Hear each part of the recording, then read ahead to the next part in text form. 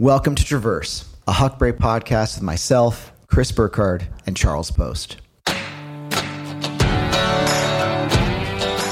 Today's episode features the one and only Conrad Anker, an alpinist who's best known for his lifelong pursuit of daring first ascents of climbing routes.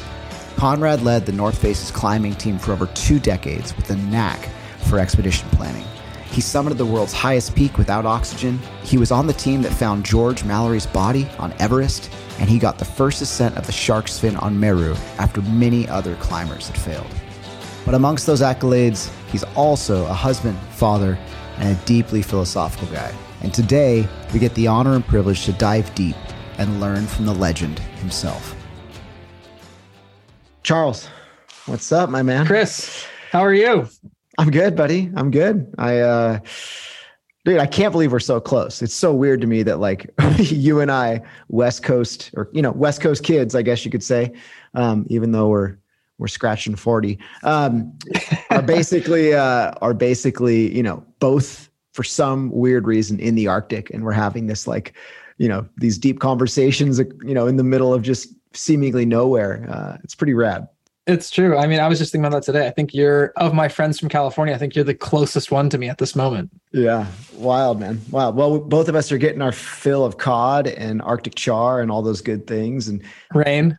Oh God, tons of rain, sleet, snow. And we barely see that yellow thing in the sky these days, which has taken its toll a little bit. But today's rad because it's a little slice of home for both of us. Our guest, Conrad Anker, is someone who's really close to you. For me, he's a little more of an idol, of a hero that I haven't had a chance to talk to as much, but his experience left such a deep impression on me in terms of just climbing in Yosemite and growing up going there and his lineage in this place. And I'll just be the first to say that our conversation sort of started with these formalities, getting to know each other. And then it just dove so deep, so fast. And maybe you've experienced this before, but I was just so taken by his openness, by his willingness to share. I mean, I could have talked to him for an hour just about simply living in Old Priest grade, but this is so much more than I could have ever imagined. You have somebody who's truly done it all. They've climbed the tallest peaks. They've done the gnarliest expeditions. They've been to the end of the earth. They've done the firsts. So many people in the adventure space with these kind of high intensity lives take the fast lane. Yeah. And Conrad's going to take us in the slow lane. He's going to take us through the more mindful, intentional steps in life that can get you to those epic places, but maybe in a different route, the scenic route, if you will. He's kind of in some way managed to introspect, to reflect, and sort of do what I love and what you love, which is to find those kernels of truth, those pearls of wisdom, and then offer them. And so willingly. It's so rad. And I have this kind of this fascination. I felt very much like Wayne's World, being like, we're not worthy, we're not worthy kind of vibe. But this was a good one. And I'm really, really excited. So our guest today is the one and only Conrad Anker. And today we get the honor and the privilege to dive deep and learn from the master himself. I'm Charles Post. And I'm Chris Burkhardt. Let's get to it.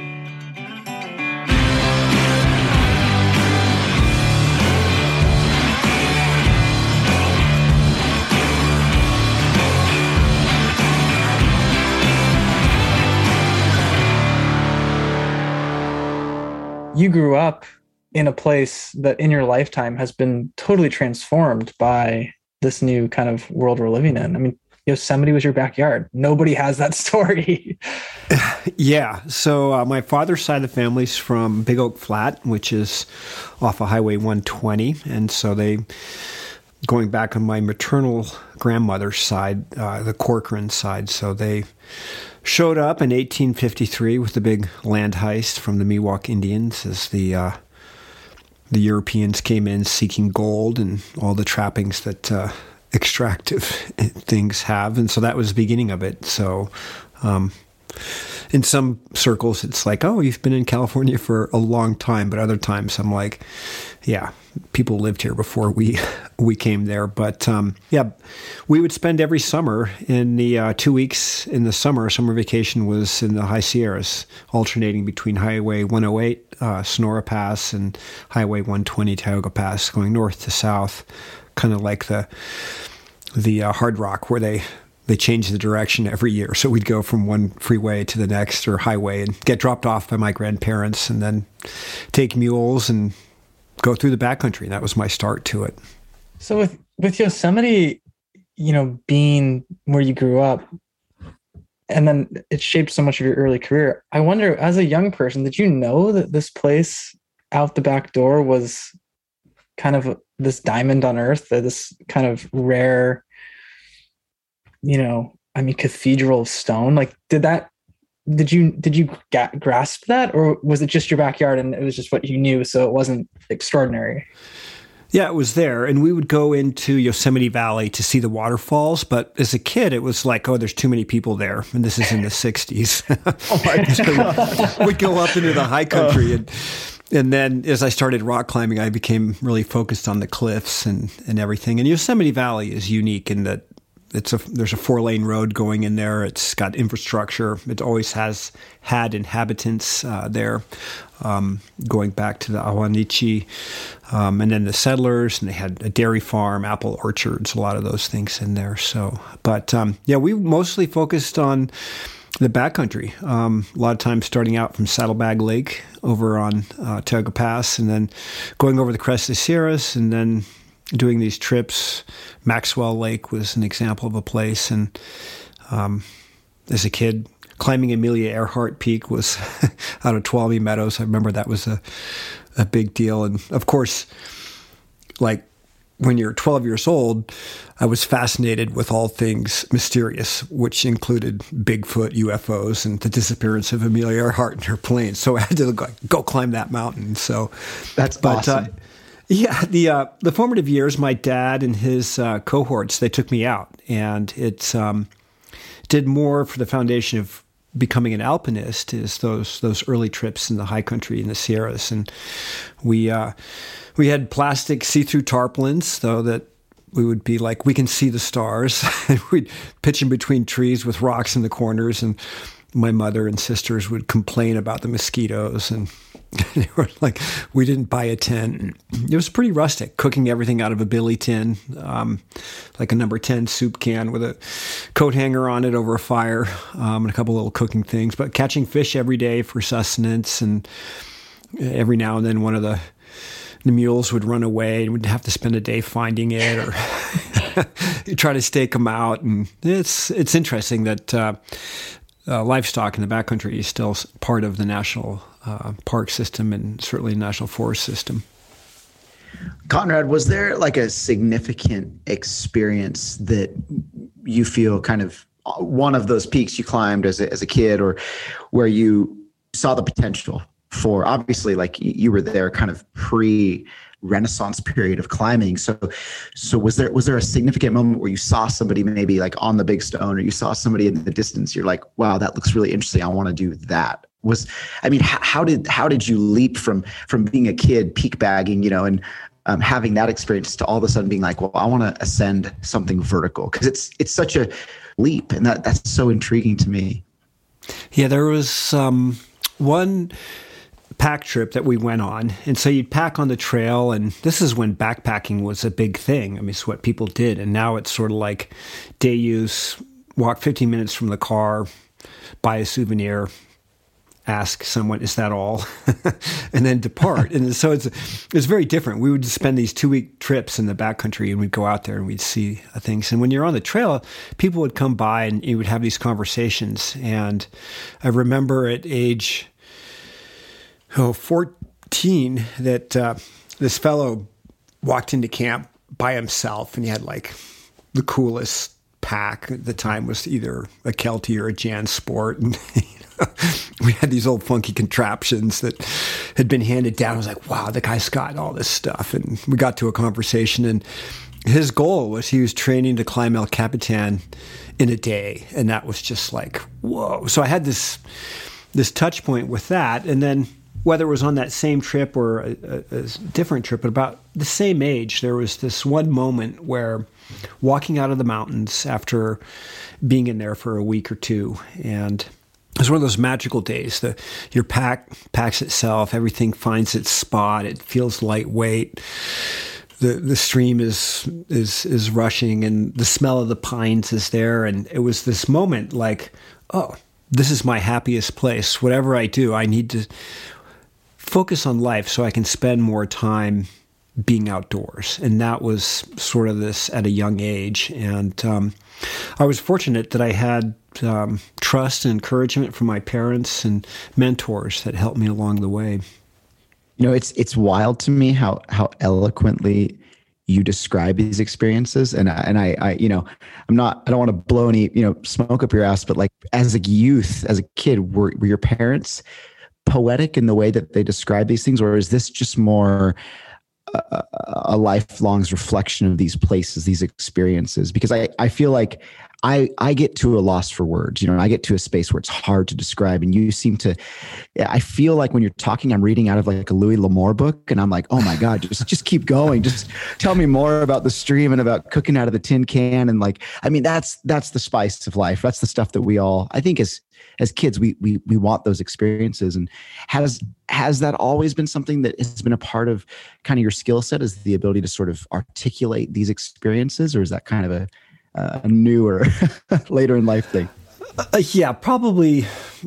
I'm 59 now, so I've been at this racket trying to make a living at climbing since 87, when I got $400 from the American Alpine Club and a mountain jacket from the North Face. And so I was like, wow, there it is. But so I've become better at talking about it. But all of the formative experiences I had in the backcountry were with our family. And so 4 kids and 2 parents. And so 6 of us traipsing around in the backcountry. And my father would bring a book along and my mother would, you know, they'd each have a book and they would read from them. And they would always, these great moments. And for someone that from there, John Muir was a very real figure. I mean, it was someone of my great-grandparents, my father's grandfather's peer and cohort. And my grandfather, he worked his whole career for Hetch Hetchy Water and Power. And that was his,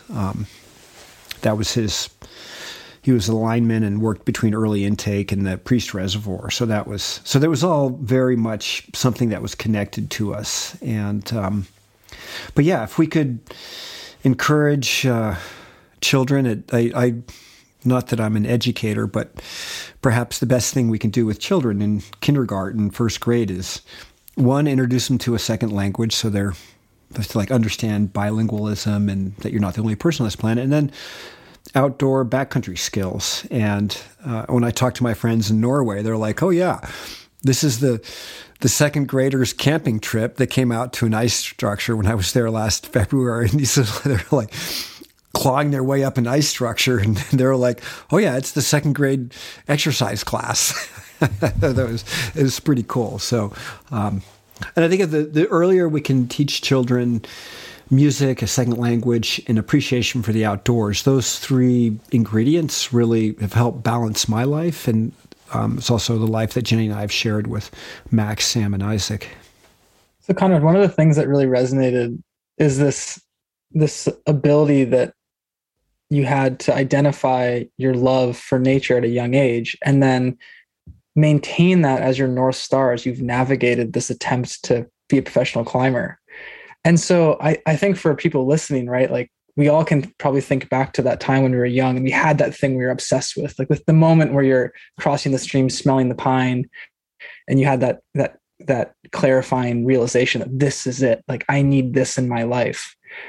Have you lost that at times and had to go back and find it? Like, have you had to navigate raising a family, building a career, just the push and pull of life, and said, I'm not doing enough of that creek crossing pine tree in the summer sun. I need to get back there. Like, how have you balanced that? Because I know we can get lost, right? It's easy to get pulled off track and you're doing something you don't want to be doing so much. Yeah. As a percentage of my life, when I was in my 30s, 9 months of the year I was on expedition. Himalayas, Alaska, trips to Antarctica, climbing in Patagonia. So I was on the road climbing. And obviously once becoming a family man and raising a family, there's less time that was being out there, but that same quality of being in nature and listening to the creek is still super meaningful. And so as I progress,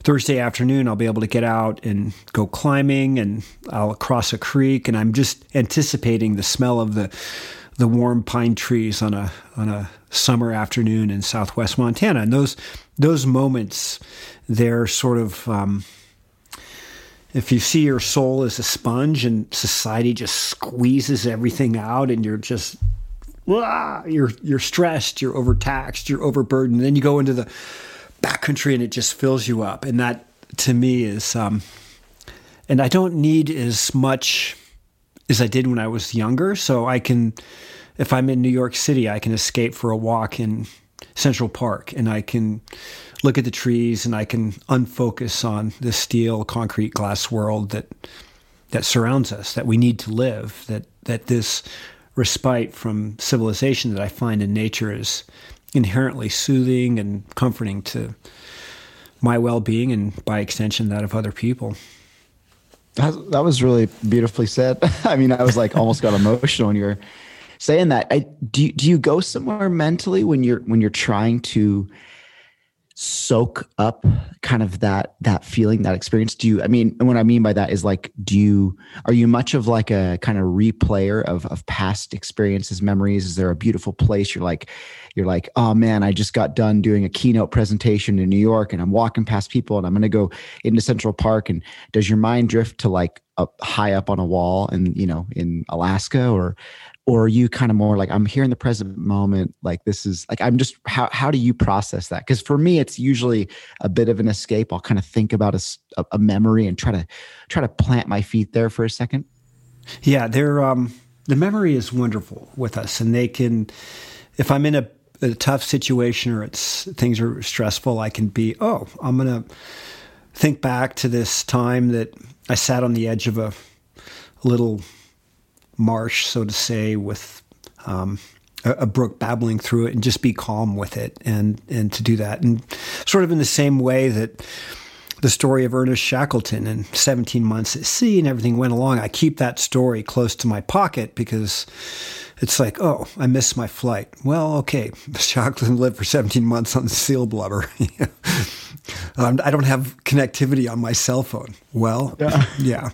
Think about other people that have been Lewis and Clark, or countless other expeditions where there was a great degree of hardship, and you keep that, what they're able to do as a motivator, and then by extension thinking about good, natural, healthy places that we go to. And there's a little campsite that I visit in Highlight Canyon that it's well off the beaten path. It's 2,000 feet up the side of a scrambly cliff, and it's just a little tent platform, and going there physically once every other year or something like that is a real treat. But I can also, in my mind's eye, I can move it there. So we've all these really wonderful natural places that give us a spirit of, that we're alive and we're in a good place. But the other places that are like the most challenging place I find is the pickup zone at airports, because you're always on the lower level. There's cars, there's tons of exhaust, there's all these smoking stations. It's just like, it's frantic. People want to get out of there. They drop you off and it's all scenic and everything, but the pickup is always like, it's just like, what do I do here? What am I doing? This is like humanity that creates a fair degree of like uncertainty. But then you escape, and you can, if you are busy, you can conjure up ideas and places you've been and have that moment of peace come to you. More after the break. Stay with us.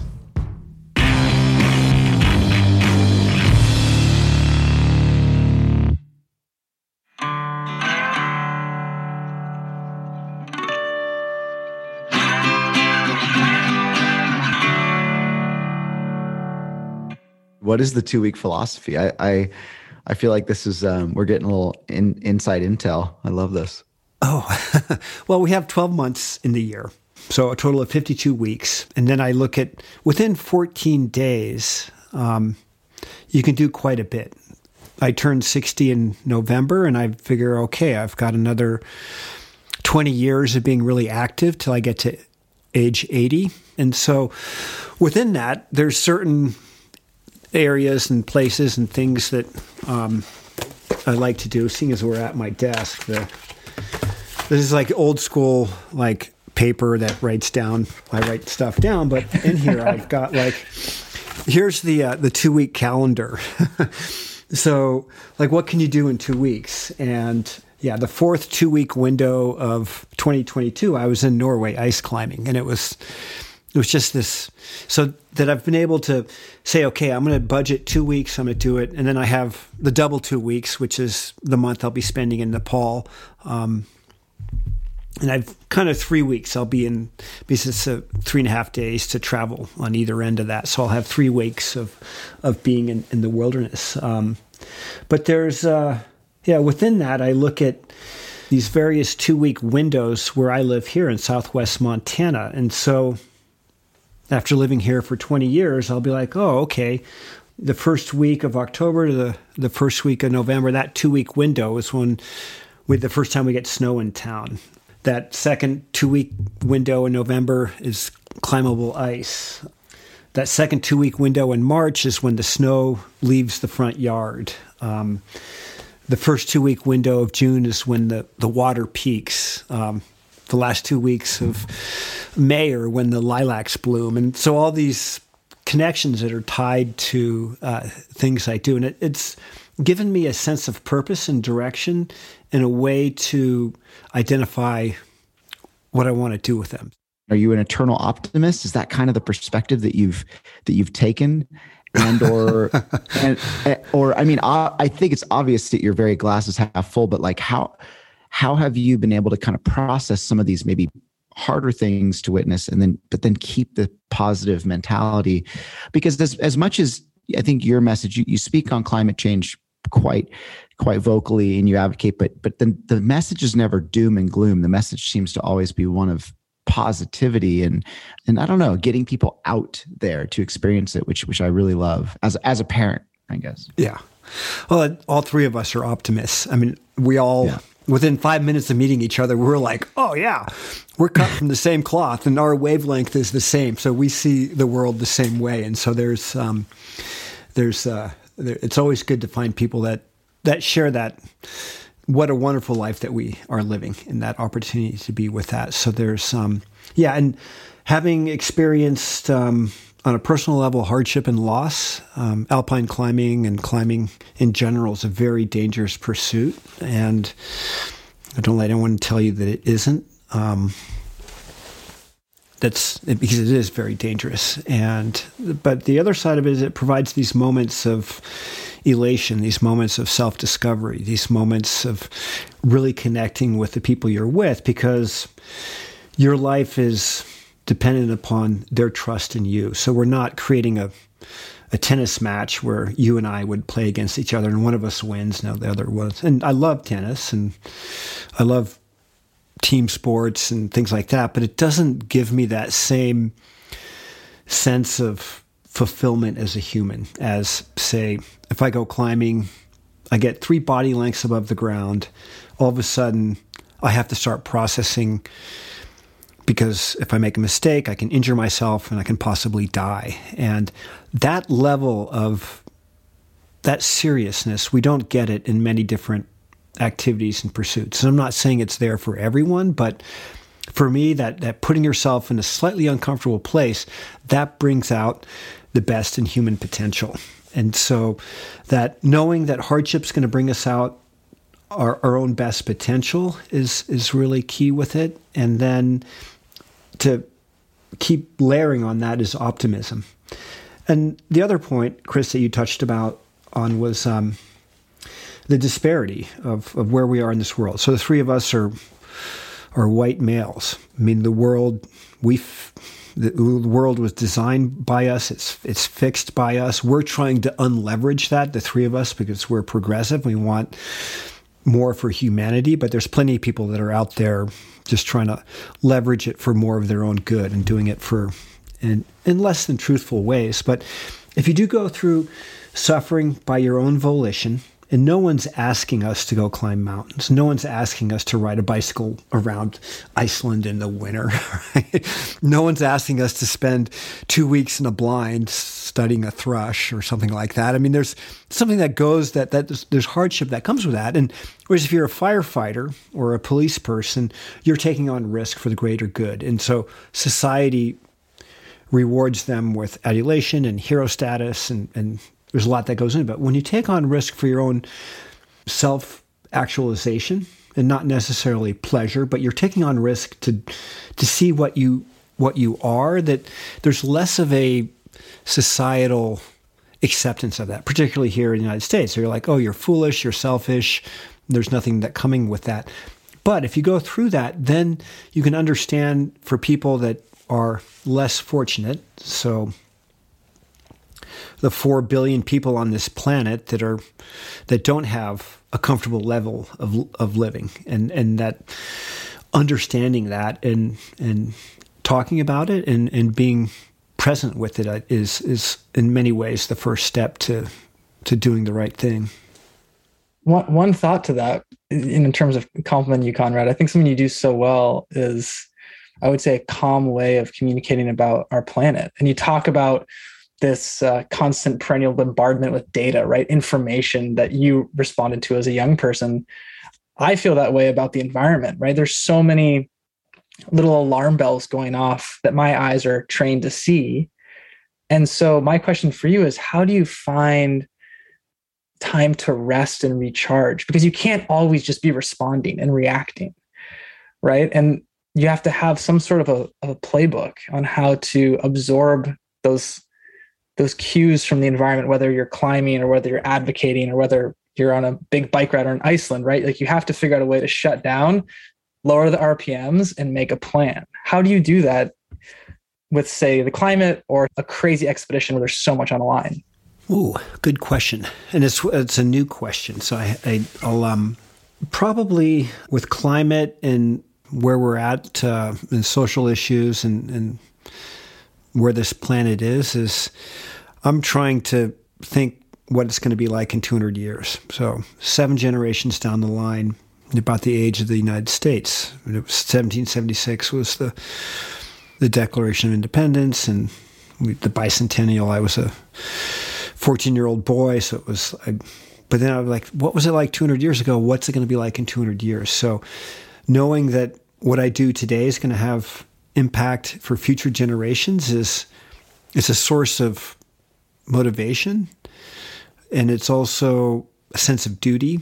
And so I'm still not answering your question about what I do to recharge. Going for a run, going for a walk, spending time with people that you're really close to, and not necessarily having to have an in-depth conversation, just being in their presence and being there. But I just have a surfeit of energy. I wake up and I'm like, oh, it's like, we've got it. Today's something good is going to happen today. Let's see where the day takes us. And there's that optimism optimism recharges my ability to communicate about these really pertinent issues. So Conrad, I feel like it's really interesting to see somebody kind of evolve from such a, I don't know how to say this, like a solo act, in terms of, in the beginning, obviously you always needed climbing partners. You know, that's a critical part of climbing, is having partners. But it seems more in the last 10 years, 15 years, like you really enjoy this sort of expedition lead, or kind of like you like bringing people together for the more cumulative experience, as opposed to the more solo experience, or, you and your partner. And I just would love to know, like, what was that transition like? Was that a forced transition? Was that something that you just kind of naturally came about? Because obviously, in the beginning, you got to go fast and light. You really can't bring a large group. But it seems like in the last couple of years, it's almost become more about like sharing this experience with people, which is just an observation. Love to just kind of get your thoughts on that, and if that's something maybe you've witnessed. Yeah, thanks, Chris.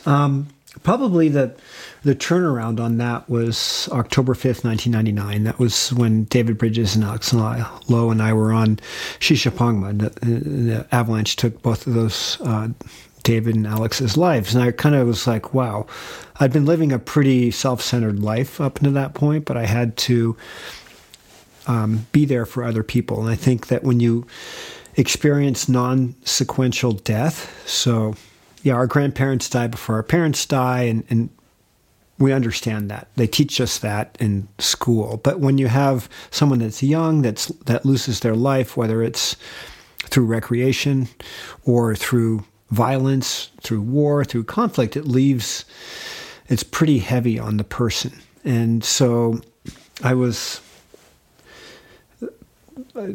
supremely motivated by what I get from nature, and to be able to give that to other people, to not to proselytize or anything like that, but just to be, here's the good tidings. Look what we can benefit from being out here. And now, where I am at in age, it's kind of it's my responsibility to help out, to mentor people, to make introductions, to take down the fence, open the gate, make the outdoors welcoming and accessible for all people. And part of that, the foundation of that, is I kind of see life in these chapters or quartiles or different ways. And it doesn't have to be set 5 years, 10 years, 15 years, but there's 4 segments in life. And that first segment, say up into age 20 or whenever, let's use 20 as our arbitrary cutoff point here, you're under your parents' wing. They nurture you, they feed you, they educate you, they kind of set the rudder on your ship that you're going to go sail. That second window in life is you kind of discover what you're going to go do.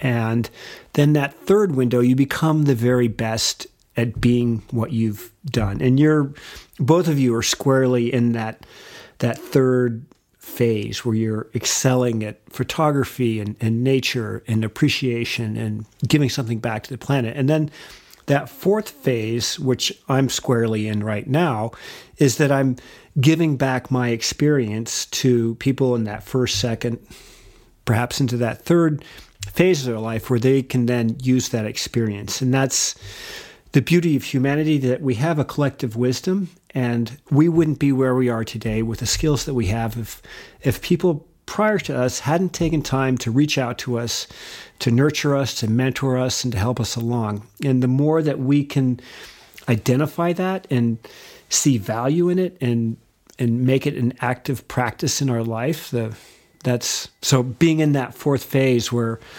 I want to help people out and introduce people to the mountains, that's the coolest that's the coolest way to be. Joy seems to be this perennial thread that really I would say defines your kind of approach to life. How have you prioritized it, and do you think society at large prioritizes it enough? Yeah, good question. There's a TED Talk from a Harvard professor that I'm just going to circle around to this several years back now, about synthesizing happiness, that you just can't, happiness is going to show up in like an envelope in the mailbox, but rather you have to actively find things that make you happy, and then not synthesize like in making fake music or plastic or something like that, but you have to create that sense of happiness within your own being, and that you can do that. And they had a variety of different studies that showed people that they were able to find happiness even after tragedy, being in a car accident or something like that. And they're like, well, yeah, it could be worse. I could be dead. And some people that have everything, they're still not happy. And with that, so there's life is incredibly short, especially when we understand cosmic time, geologic time, plant time. It's incredibly long. We compare it to insect time, but it's all relative. But we only have this one precious life. So what are we going to do with it? And if to find happy people and to share happiness and to be motivated, that's the foundation of it, I guess. So, and people that are pessimists and I'm like, nice to meet you, but you just gravitate, you find people, you bring them into your orbit that share the same joy. You mentioned Memphis Rocks, and I just wanted to kind of get a thought on this. This is one of the places you've been pouring a lot of your energy into, to kind of create, as Charles said, create more bridges, less walls within the climbing community specifically. I'd love to just kind of I don't know much about it, totally, to be honest. Only just seen it a little bit in kind of some films and whatnot, but love to get your perspective on that and what that's been like. And yeah. Yeah, thank you. And thanks to the Memphis Rocks community for embracing me and giving me the opportunity to be part of the program. It was founded by Tom Shadyac, who is film director, producer, and made classics such as Liar, Liar. Liar, Liar, Nutty Professor. I mean, it's just the great comedy films that we all know of, and a wonderful person. And he was able to purchase a redevelopment program that didn't work. And so federal money had gone in to build supermarkets and all this, but none of the big chains. And so he bought it on auction.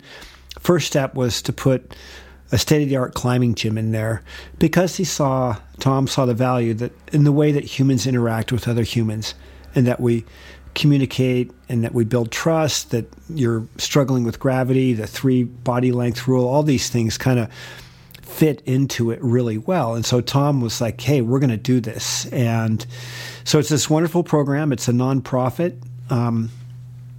It's pay what you can. So you can walk in there and not pay. You can also pay a standard gym pass that you would buy at any commercially operated gym.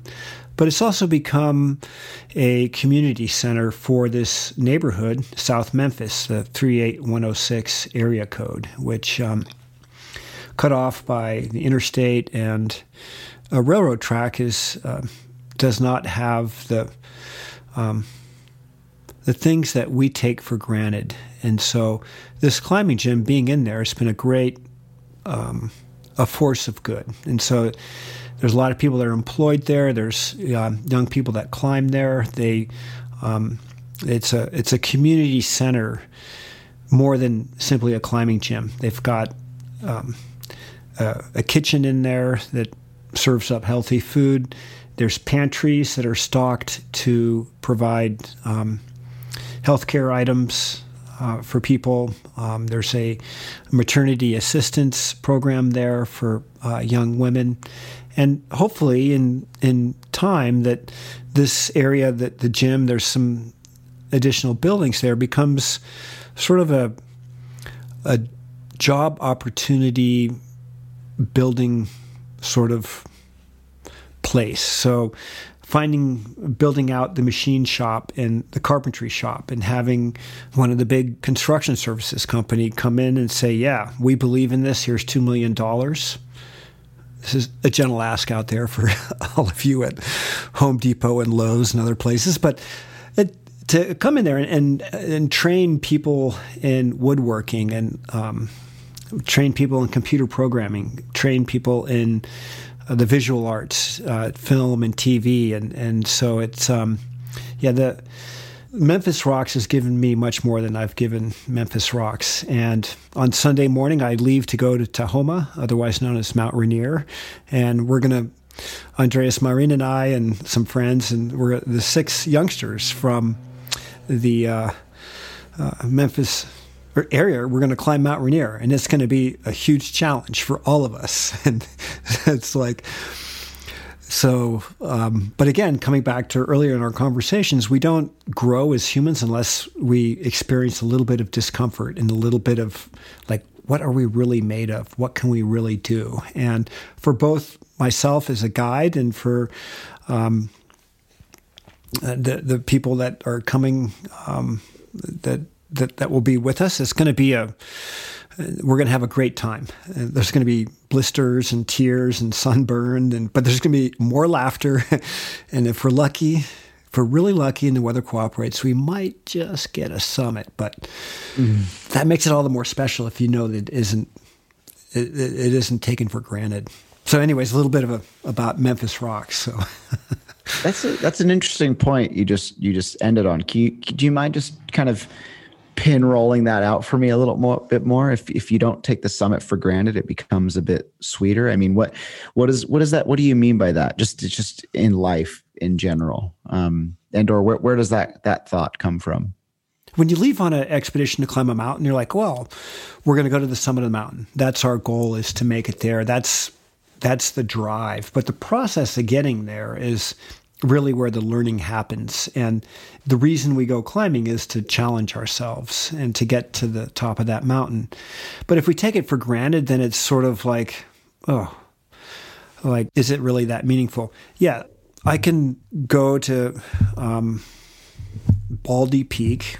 Every mountain valley in the West has a Baldy and a Twin Peaks, and not the most original. But I could hike up Baldy today, and I could leave home being arrogant, like, oh, it's only going to take me 90 minutes to trot up the trail and I get to the top. But if I go there, like, yeah, I could get a swarm of hornets. I could sprain my ankle. An afternoon thunderstorm could come in. I think about these eventualities, that the summit's not taken for granted. But then when you do make it there, it becomes a little bit more special. So perhaps to put it in a material sense, think about, like, if you knew what was inside that Christmas gift before you opened it up, it wouldn't be special. So it's that anticipation of the unknown that brings something about us, and then taking it from material things to rather experiential, where you go into the mountain or you share time with people.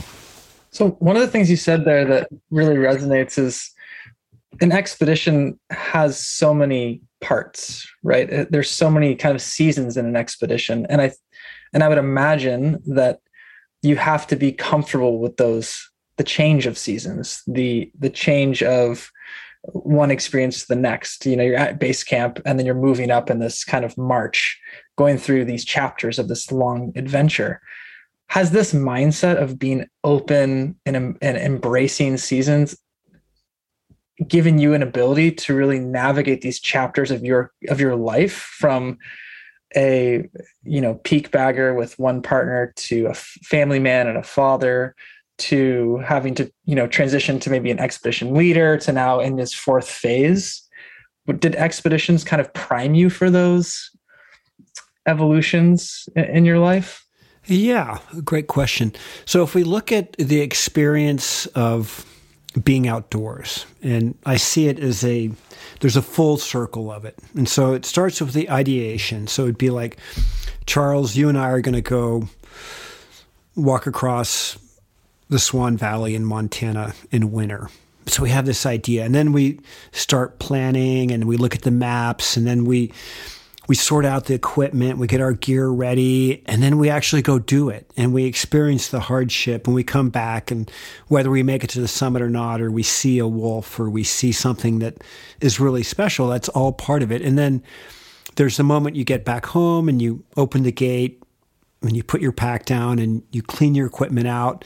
And then you recollect, you think about those ideas that you've had, that recognition. So it's not just about going there and tackling the mountain and conquering the summit, something like that. It's this full circle of human emotion that goes into it, and that makes it special. And for me, that was a big part of it. Was like, well, you got to be prepared. You got to get your backpack ready. You're going to go out for 2 weeks. We're going to be self-sufficient. And what do you really need? And how are you going to, that instilling that at a young age, and realizing that the whole of the experience includes things other than just making it to the top of the mountain. And so the whole of the experience of life isn't just being the best at what you can do, but it means learning about it, identifying it, becoming the best you can, and then circling back and using that knowledge to help the next generation see the world in the same way that you do.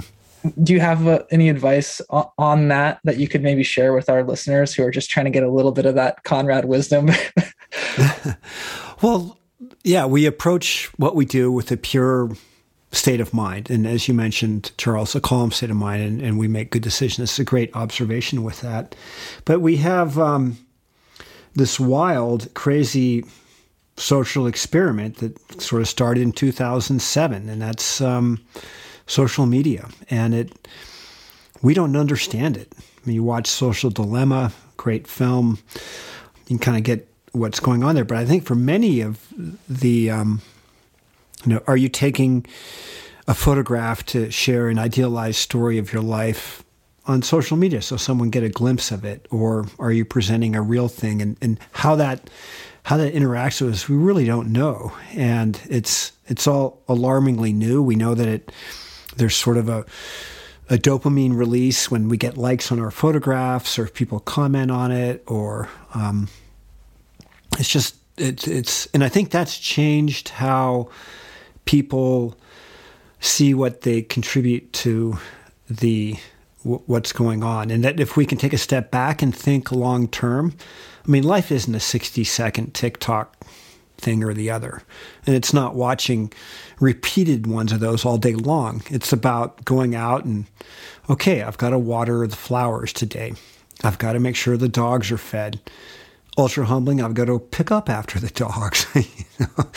Why can't they do it on themselves? We're like, we have chickens, and so it would be great if the dogs could feed the chickens and the dogs picked up after themselves. But no, we have to care for them. They're under our care, and there's something that the ability to care and to give to other people is one of the most wonderful things that we can do.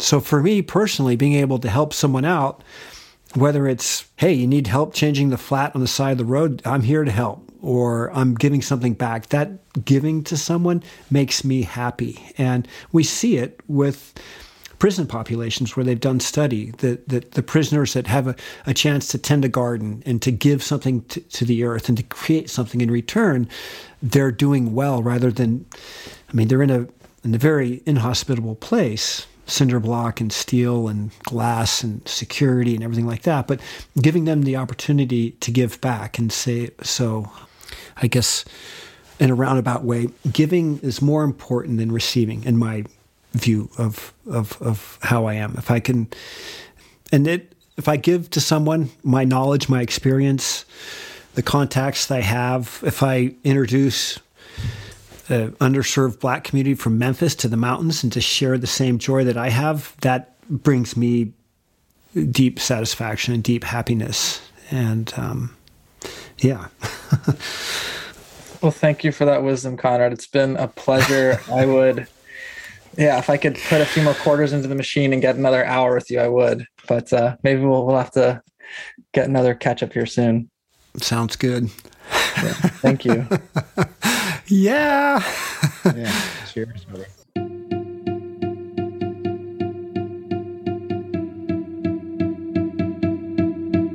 Was that everything you expected? Because for me, that was like everything I expected and more. I think the thing that comes to mind with Conrad is they say, don't meet your heroes, but you got to meet them because they're epic. I think for me, what always is so inspiring is his ability to distill optimism into into life in so many different facets, I know so many athletes, I guess you could say, that's such a terrible word to use when describing Conrad. But when I think of athletes, I'm like, oh yeah, the guy's he's one of the best so-and-sos in the world or whatever. Conrad eclipses all that, and just moves into this space of being such a poetic, well-spoken, articulate, self-actualized, human being. I think that's such a great point, that he's done all these things, these feats in athleticism, these accolades that, you would see in an outdoor store. But really what stands out for us is just, he is an exemplary human, and it's hard to be a good human. And he does it so well.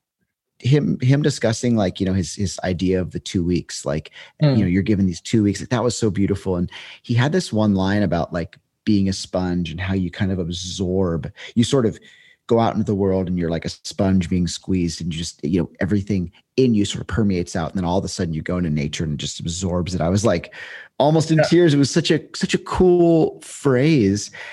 And the way that he articulated it was so well done. And, there's people who you hear speak and you're like, well, maybe they're reiterating something they heard from a book. And then you're hearing people speak and they're like, that person is speaking purely from experience. Totally. And I think one of the things too that was really striking is that it's really easy to try to fight change, to fight the march of the clock.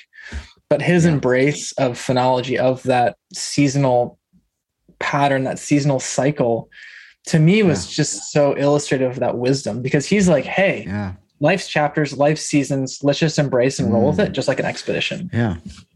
Right. And there was almost like no angst about like, I'm not in my 20s, going out to the farthest, taking the hugest risks. Like he's managed, in my mind, to age like incredibly gracefully. And it's a pleasure to watch. And it's I feel like privileged just to be able to kind of absorb a little bit of that and, take a sip of that fine wine, I guess. Totally. But, yeah. It's pretty rad. And for somebody who has done so much in the outdoors, we didn't talk about any of those things. We didn't talk about the first ascents or the deepest trip, the gnarliest expedition, right? Yeah. You don't really need to, all that's out there. I think it's so cool to hear about his upbringing in Yosemite as a kid. Like when he was like basically portraying his like almost, prairie upbringing, it was like, we'd like, bring the animals out into the backcountry. And I was like, this is just too quintessential. Like, of course you are who you are. Like, look at the upbringing, and I love that. That was really special. I feel like just to kind of understand that, you get a sense of who he is as a person a little more. Absolutely. Yeah. And I think there's so much to be said for growing up in an incredible, epic place that wasn't incredible and epic on the map at the time, right? You're just shaped by this cathedral, but not thinking of it in that way. This is just the backyard. So something special. That was a rad one, man. I'm grateful that we got to have him on early, and thanks for hosting it. That was a mind blower. Yeah. I'm stoked. The Traverse is a Huckberry production in collaboration with Chris Burkhardt, Charles Post, and Duct Tape, Then Beer. From Huckberry, Andy Forch, Richard Greiner, and Ben O'Meara are executive producers. Mike Idell and John Desabry are senior producers. Matt Marr, Benjamin Rawls, Aaron Para, and Willis Smith provided additional production help. From Duct Tape, Then Beer, Becca Cahal and Fitz Cahal are executive producers. Evan Phillips is the senior producer. Music by Greg Jong and Graham Barton. Until next time, see you out there.